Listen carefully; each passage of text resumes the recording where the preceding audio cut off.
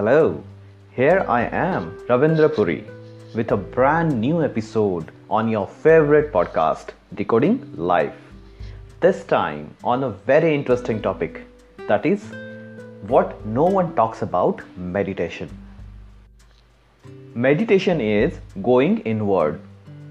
When we say going inward, it means there are definitely two dimensions: inward and outward. So meditation is a journey from outward to inward. The basic assumption is there is clutter inside our minds. Meditation helps to clear that clutter. That is the whole objective of meditation. What creates that clutter? External objects. If you carefully observe your thoughts, you will realize that most of the thoughts are related to some external objects. External objects influence your internal thought process. So it does matter what you see, eat, hear, touch, etc. Imagine you're moving from one place to another with a heavy bag. That bag remains there as long as you hold it. Once you reach your destination, you realize that there are many items which are of no use, and you start discarding them. What's the use of carrying them? We carry them with an assumption that we might need it. Most of the objects we carry will have minimum or no usage in our life. Who else than a backpacker can tell the importance of minimum luggage while traveling? A backpacker carries bare minimum things to explore the treasures of the world. The same is with the meditation journey. Many complain that they can't meditate. The reason is their mind is attached to many objects around them, which is like heavy baggage which prevents them from their journey inward. Guess what? Most of the objects around you are of no use, or you can survive or even live a happy life without those objects. That is the basis of minimalism.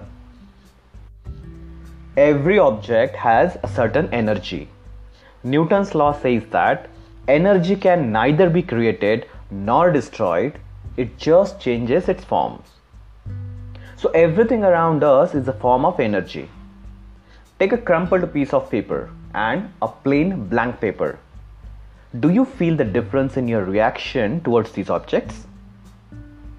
A plain blank paper makes you feel better, while a crumpled piece of paper doesn't make you feel better.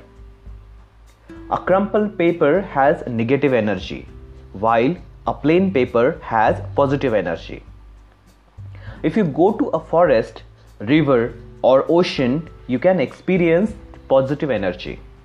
At the same time, when you are in a crowded place, you can experience negative energy. The energy you feel in a hospital is different than the energy you feel at home. Energy where people are happy is different than the place where people are sad. Similarly, energy in a messy house is different than a clean house. The energy in dirty clothes is different than energy in clean clothes. Hence, the need to create positive energy around you. Positive energy keeps the mind fresh and energetic. The modern industrial concept of 5S, which has origin in Japan, talks a lot about the importance of cleanliness. I have discussed this concept in my book, The Book of a Corporate Yogi. 5S is all about cleanliness, arranging things in order of frequency of use, and discarding unwanted items. I have observed that most of my corporate clients fail in the 5S concept, resulting in loss of productivity. A simple 5S implementation boosts productivity significantly and saves a lot of money as well. 5S is a simple but effective concept and delivers the same results when applied in personal life as well. When we are unwilling to discard old things, that shows our strong nature of attachment. Attachment to even unwanted things is the biggest hurdle in meditation. When we are attached to objects, those objects give rise to thoughts, which are hindrances in meditation. Himalayan saints who follow Vedic culture refrain from owning anything except the one piece of cloth and a multi-purpose vessel. Their whole objective is to keep their mind free of any attachments. When we have a messy house, a messy work desk, messy car, messy cupboards or wardrobes, that has a direct impact on how we feel. If we just maintain cleanliness around us all the time, it's like winning half the battle towards our inward journey. You don't need branded clothes. You just need clean clothes. You don't need a mansion. You just need a clean room. We need to make sure that things around us emit positive energy. An atmosphere full of positive energy creates less disturbing thoughts. When there are lesser thoughts, it's easy to control remaining thoughts. That's the precise reason they say meditation in the morning is effective, as you don't have disturbance arising out of loud noise. One of my friends desperately wanted to try meditation. So he started meditating. He kept his phone next to him.